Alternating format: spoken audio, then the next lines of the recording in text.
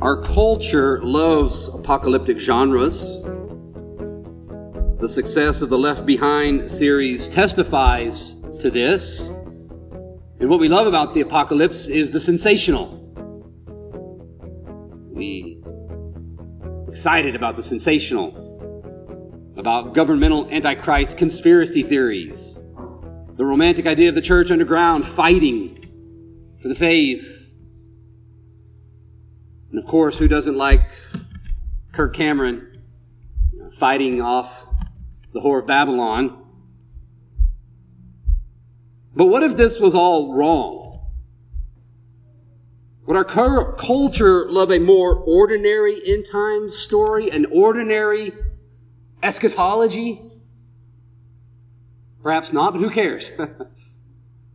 We care about what the Bible says. And here in our text this morning, we are in an apocalyptic genre.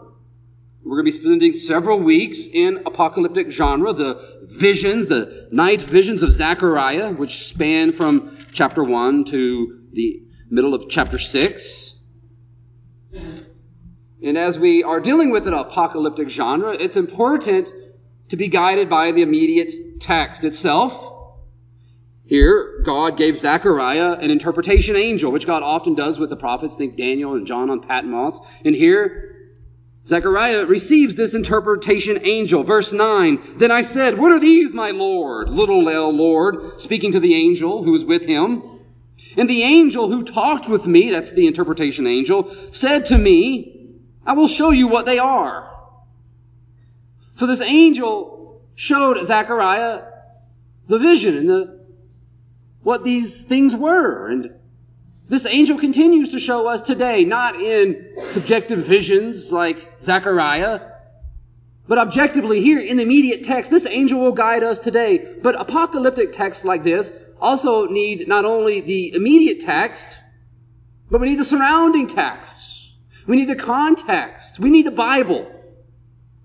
We need to read the Bible historically and redemptively. We need to know, therefore, the themes of Scripture, the structure of Scripture. And when we know the themes and structure of Scripture, we will then be able to interpret this part of Scripture in light of the whole of Scripture.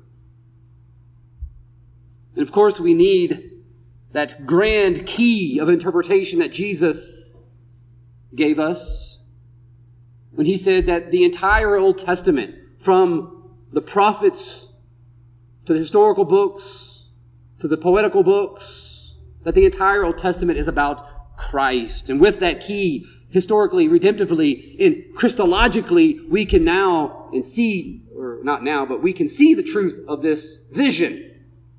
You know, so many get in trouble with visions because they lack that hermeneutical key. They lack seeing the Bible in its whole, and so-called literalist interpretations and so forth are more than literal, but really sensational, too American often, and wrong.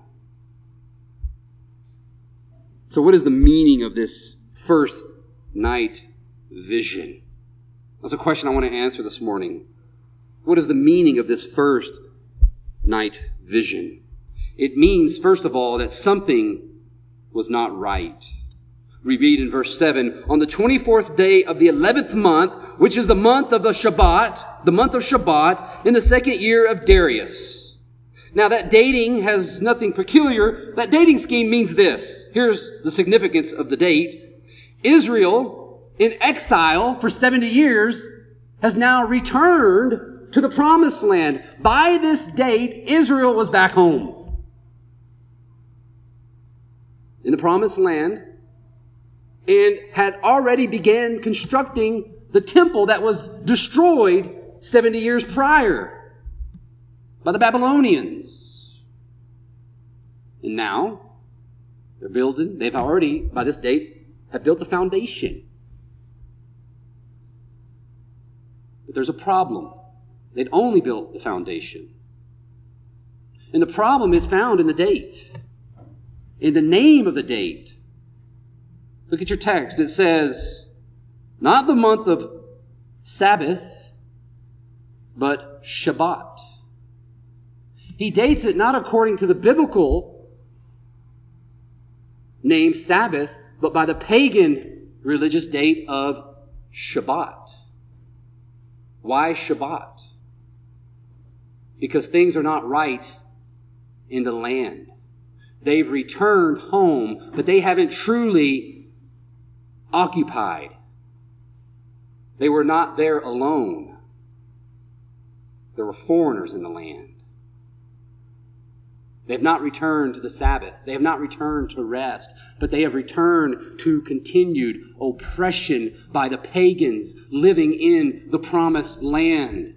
And these pagans, as we will see, they themselves were enjoying rest while Israel was suffering persecution in the land.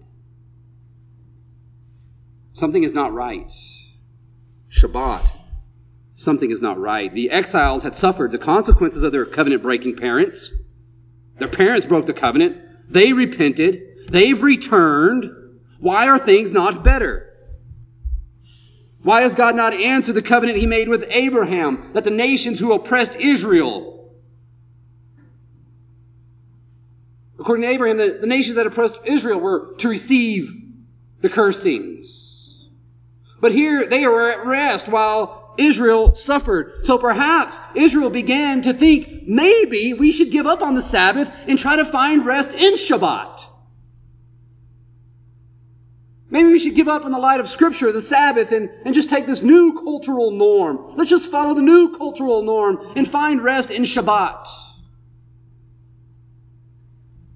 And it's in this time, which was a very dark time when things were not right, that God gave Zechariah these night visions. And the word of the Lord, he says, chapter 7, and the word of the Lord came to the prophet Zechariah, the son of Berechiah, son of Iddo, saying,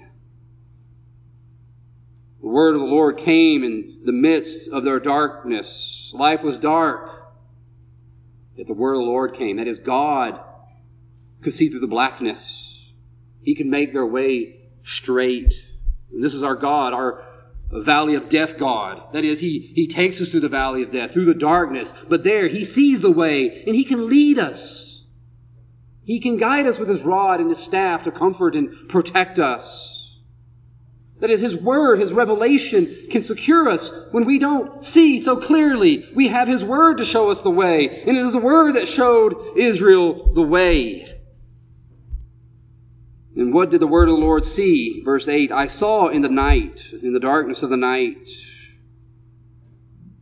Here it was dark. Why night? It was dark. It was dark days for Israel, but God could see. And behold, what did God see? Behold, a man riding on a red horse. And this man riding on a red horse was not alone. We read that behind him, he has a cohort, a legion. Behind him were red, sorrel, and white horses. Now the color of these horses, red, white, sorrel, and so forth, there's no significance here. These are just common colors of horses in the ancient world. The command of the rider, however, is important. Drop down to verse 11, and you can hear the red horse rider command these other horses, and they answered the angel of the Lord, verse 11, the angel of Yahweh, that's important. Not just any angel, but he's the angel of Yahweh, who was standing among the myrtle trees and said, we have patrolled the earth, and behold, the earth remains at rest. These horses, and this might be fun, children, horses in the Bible speak. At least visionary horses in the Bible speak. So these aren't just normal horses. But they answer. They answer the Yahweh, the angel of Yahweh, who is also called, drop down to verse 12, the Lord of hosts. The Lord of hosts. Whose name in the Bible is Sabaoth, Lord of hosts? Who in the Bible rides the war horse with the accompanying angels, with the cohort, with the legion, to destroy his enemy? Who is the angel of the Lord, or the Lord of hosts, who has destroyed evil? You see, the rider here on the red horse is none other than a pre-incarnate Christ. You see Christ in His pre-incarnate self all throughout the Old Testament, because Christ has been working in the Old Testament. He has been working since the fall. The promised offspring has been at work from the very beginning. Once the fall, Christ went to work to restore paradise. And it says here in our text, the rider on the red horse, verse 8, was standing among the myrtle trees. Myrtle trees. Is there any significance to these trees, the myrtle tree? It's actually a very important tree in the Old Testament, referenced often. If you have your Bibles, an important reference is Isaiah 55, verse 13. You can turn over to the major prophets right after the poetical books and find Isaiah 55, 3 or 13, or just listen along. It is an important text, one you might want to highlight. Isaiah 55, verse 13. Here we read in verse 13, instead of the thorn shall come up the cypress. Instead of the briar shall come up the myrtle. And it shall make a name for the Lord. It, the myrtle. The myrtle shall make a name for the Lord, an everlasting sign that shall not be cut off. When did the briar come up? Thorns and thistles plaguing the ground. What does that remind you of?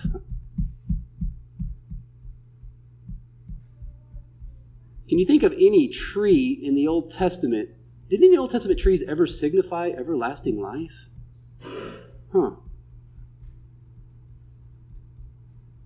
When was everlasting life cut off?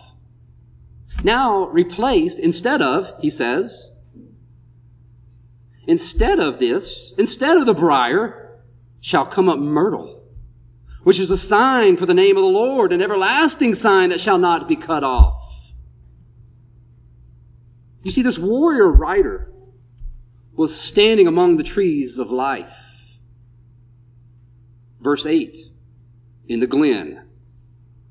Now, in the glen is, there's no biblical significance with the glen. This word, however, in Hebrew can also be translated, and often more so translated, the deep. The deep is very Old Testament.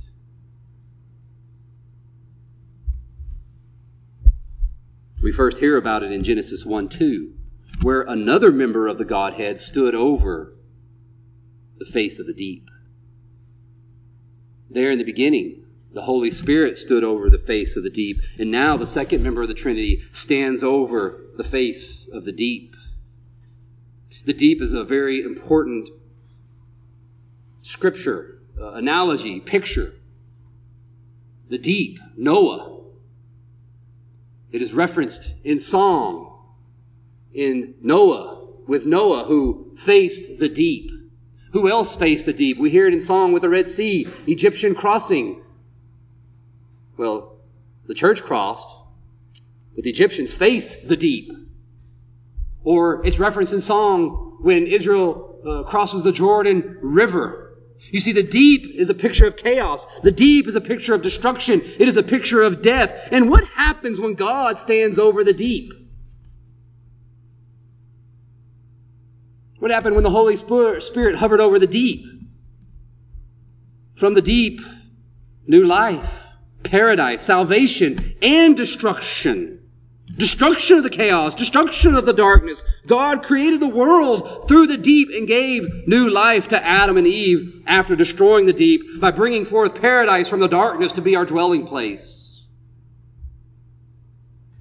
Again, he stood over Noah and Israel through the same deep, making them his people, destroying their enemy, and saving his people and drawing them into a land flowing with milk and honey. Why milk and honey? Paradise. What happens when God stands over the deep? Rest. When God stands over the deep, there is Sabbath. And who was swallowed by the deep, yet prevailed, and in prevailing has given us life eternal? What is the meaning of the first night vision? Here we see with the writer standing among the myrtle trees in the deep that things were not right, that was about to change. God would make things right. How would God make things right? First, He would bring justice. We begin verse 10. So the man who was standing among the myrtle trees answered, "These are they whom the Lord has sent to patrol the earth." And they answered the angel of the Lord who was standing among the myrtle trees and said, "We have patrolled the earth." This is very common in the ancient world, this reconnaissance mission. He gave these horses this recon mission. They were the Marines. They were sent out. They did reconnaissance. They were the Lord's spies, special operation forces. They went secretly to observe, and they brought back accurate, up-to-date information, and we're privy to that counsel. Verse 11, and behold, the earth, they said, the earth remains at rest. The earth! Israel's not at rest, but the earth is at rest. Rest is a very important Old Testament word. It was important in the beginning because that was the goal. Important for Israel. That was the goal and the promise. That's important for the end of Scripture because that's the promise, rest. Rest was also a biblical prerequisite for building the temple. There had to be rest in the land before they could actually build and construct a temple. Before then, they were nomadic peoples who had the tabernacle. But it wasn't until David secured the rest, but not even for David because he was a man of blood, but his son Solomon was allowed. The land was at rest. And there, with Solomon, the Lord allowed the temple to be built. But now there's no rest. There's no temple. It cannot be built. Rather, Shabbat, pagan religion, is being built up and strengthened in the Lord's land because the pagans were at rest. It seems the nations of the world were blessed for cursing Israel. It's backwards. It's supposed to be the other way around. The promise was to Abraham, "Who dishonors you, I will curse." They were dishonoring Israel, but they were blessed. And so the interpretive angel asked the Lord of hosts, verse 12. Then the angel of the Lord said, "O Lord of hosts, how long will you have no mercy on Jerusalem and the cities of Judah, against which you have been angry these 70 years? 70 years is a very Old Testament phrase. It harkens back to Jeremiah's prophecy that Israel would go into exile, Judah, for 70 years. But after the 70 years, they would return, and they would return to peace. They would return to comfort and prosperity. They would return and rebuild the temple. But none of that is happening. They've actually returned to more oppression. They've returned to the pagans at rest. And so the question is really this: when will there be justice, Lord? And when will there be blessing for us? The question is this: will you make things right? Will you give us Sabbath? Should we look to the Shabbat and give up on the Lord? Verse 13, the Lord answered. And the Lord, Yahweh, answered gracious and comforting words to the angel who talked with me. Those are important biblical words, grace and comfort.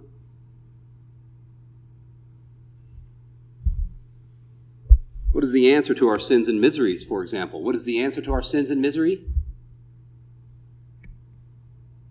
Why did God choose Abraham? Because he was the brightest among the Babylonian idol worshippers? Was he the best idol worshiper in the land? Did God choose him because he forgo the idol worship? We're not told. Because he was super obedient and so forth? Or is there grace found in election? You see, the answer to Israel's problem is grace. Grace alone is the answer. And how does grace come in the New Testament? We know in the New Testament grace comes how? By hearing. Guess how it came in the Old Testament? Verse 14, so the angel who talked with me said to me, cry out. It's an Old Testament word, phrase, verb, clause, command. Cry out. You know what cry out means in the Old Testament? That's the Old Testament way of saying, preach it, brother. Preach it. Preach what? Israel needs salvation.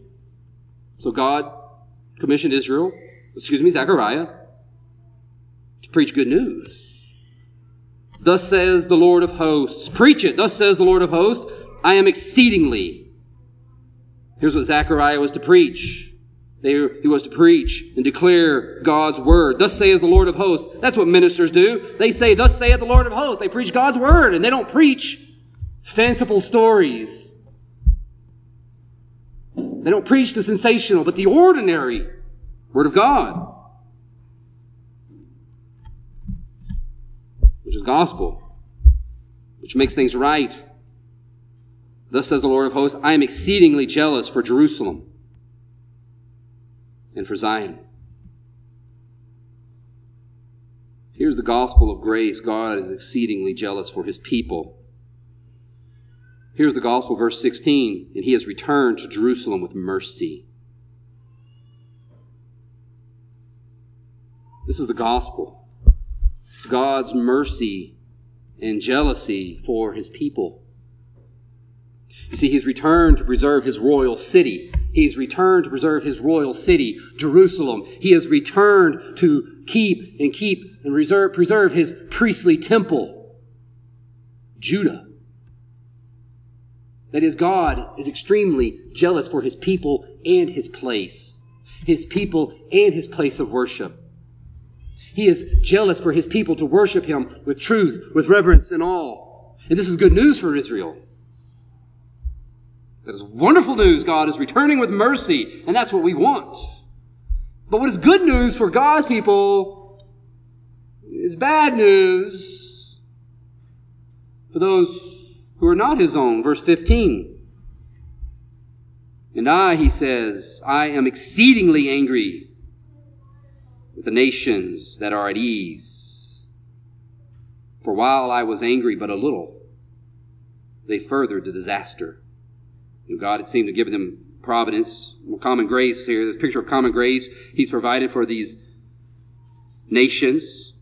But they have only turned further and further into their idolatry, into themselves, and they've only furthered the disaster. And so God has returned. He is returning in justice, which is not good news for some. Good news for some, but not good news for others.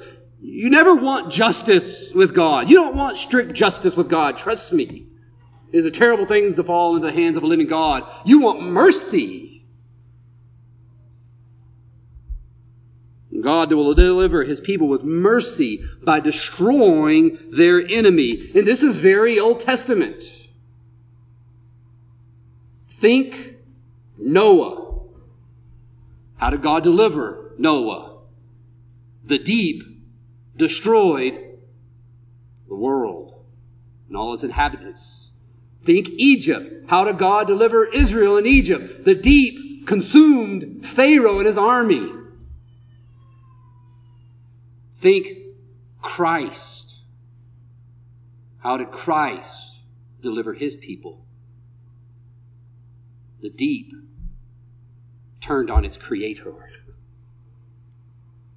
and consumed Christ, who knew no sin but became sin. Consumed our sin, consumed our evil, who was victorious over the deep. And in Christ, we have victory over the deep. Therefore, Christ can stand beside the deep, stand over it with everlasting life, with the myrtle trees. Think the future. If you have your Bibles, turn with me to the future. 2 Peter. We actually are going to the future from Zechariah to 2 Peter. We're going to the New Testament and beyond. We're actually moving beyond church history now. We're getting super eschatological. 2 Peter chapter 3, verses 6 and 7. 2 Peter chapter 3. Did I say that? 2 Peter 3, 6 and 7. And that by means of these, the world that then existed was deluged with water and perished. What world existed? There was a world that existed that was not this world. That world that then existed, what is that? Noah It perished. And from that world that then existed through the deep, through the flood waters, a new creation. That's the earth we now live on. But here's the future. But by the same word, the heavens and earth that now exists are stored up for fire, being kept until the day of judgment and destruction of the ungodly.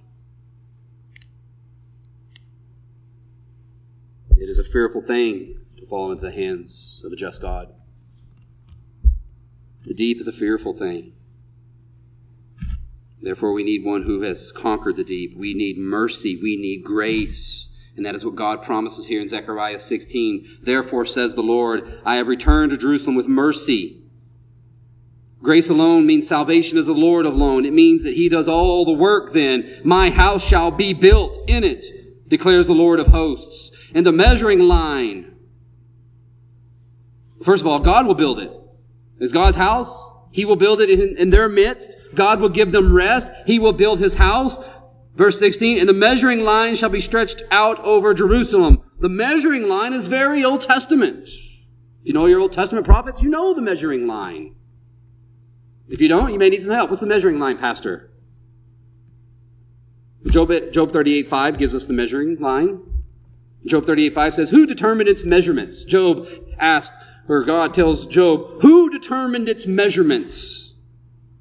Surely you know, Job. This is God speaking down to Job. He thinks, Job, you think you know everything? Who determined the measurements? Who surely knows what I know? Or who stretched the line upon it?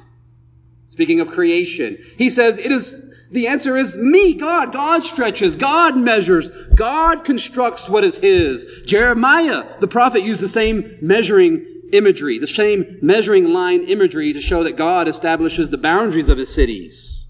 God establishes the boundaries of Jerusalem, says Jeremiah. And in saying that, he says, and the line shall measure. He says, and the measuring line shall go out further. Think Palestine. Pull out the measuring line. And God says, and keep measuring. Keep going. God says, don't get focused on Palestine. You don't have to send your money to the nation of Israel so they can bomb the Arabs. Doesn't seem very Christian to me to give money to a war horse. Think greater. Think like Abraham, who looked beyond the promised land to a better country. It is a heavenly one. How would God make things right? By grace, through His promise. Verse 17, cry out again.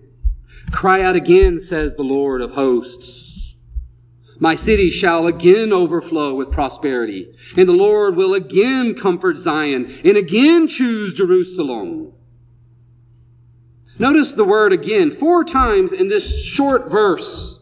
Again, again, again, again. 4 agains. Because again, God will answer His promise. This means that this promise is based on previous promises. This promise is based on God's previous dealings with Israel. He has delivered. He will again deliver. And as we fall into sin again and again, He will deliver again and again. And the again ends with the last offspring. Christ ends the again.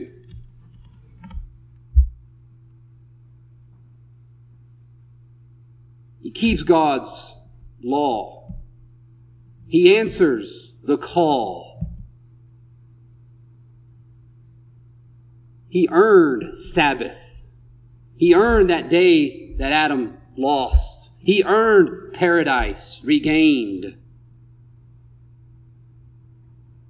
The again stops with Abraham's offspring, the rider who overcame the deep by taking upon himself its curses. Cursed be he who hung on a tree. He became our sin and died in our place. You see, friends, the cross is our deep. And there justice was satisfied. There the enemy, sin and death, was overcome. Yet the deep could not conquer Christ, for in the resurrection we pass through the waters of the deep in baptism into everlasting life. Christ stands among the myrtle trees. That is, he stands with his church victorious. And by faith we are Abraham's offspring, we are told by Paul later on in the New Testament. By faith we are heirs according to the promise, the Jerusalem from above. By grace chosen in Christ, God with us in our midst, where in the new covenant, the city, in the new covenant, Judah and the temple become one. The people in the place coalesce into the temple of God, and the Holy Spirit now dwells. We are the city on the hill, and we shine our light into this dark world. We are the city on the hill with all these wonderful treasures, yet darkness surrounds us. We're surrounded by the deep.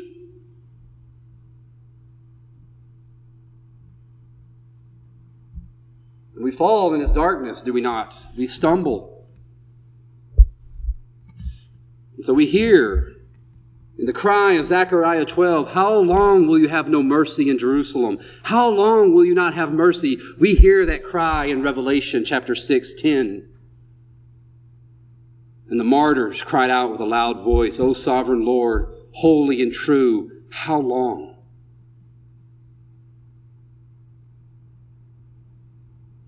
Those put to death for the faith, those persecuted from the faith, we read in Revelation 6, cry out, how long? How long before you judge and avenge our blood on those who dwell on earth? They are at rest.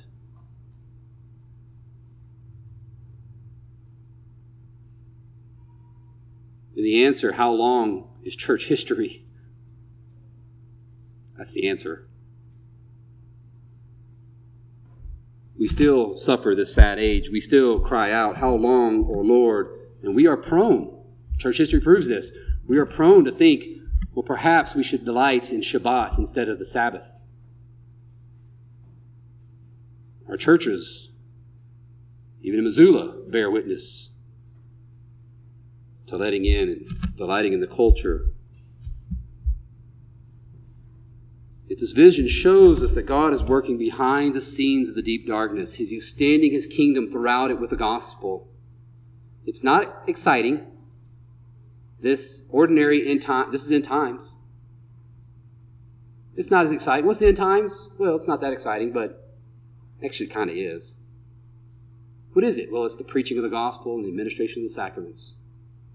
And right now, God is extending his kingdom. Throughout, his measuring line is going out to the ends of the earth.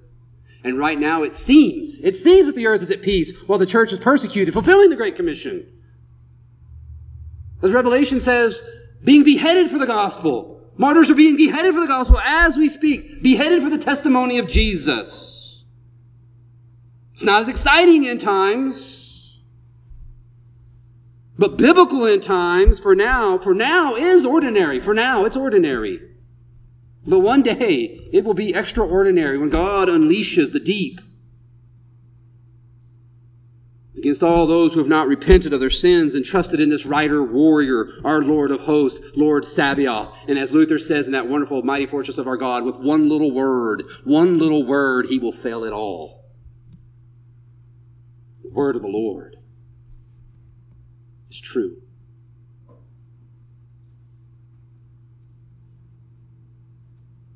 We have overcome the deep. We've become one with Christ, who now stands among us with everlasting life. And so that now, even in this hard, sad world, as the darkness surrounds us, living in the deep as we are living in the deep. Living in the chaos and the destruction and the evil that surrounds us. Being put to death and persecuted for the faith. But even now, even in the midst of that, Paul says that we, even then, are more than conquerors. Even when we are being put to death, he says, as sheep led to the slaughters, even then we are more than conquerors. Because the rider stands over the deep. He has prevailed, and we have prevailed in Christ. We will one day be buried into the deep ground. But that's not our final resting place. It's only a picture. The deep will be opened. Christ returns, and we will have the full resurrection of body and soul, and we will have eternal life. Ours is everlasting life already, friends. Ours is the Sabbath now. We are participating in it today. It's Sabbath. And that's just a foreshadow. Today is just a foreshadow of the glory we will have forever as we enjoy the fruit of the myrtle trees. Amen. At Covenant Reformed Church in Missoula, Montana, we sincerely believe God's Word and faithfully teach it. We invite you to worship with us on Sundays at 10:30 a.m. and 6 p.m. For more information, please visit MissoulaURC.com. That's MissoulaURC.com.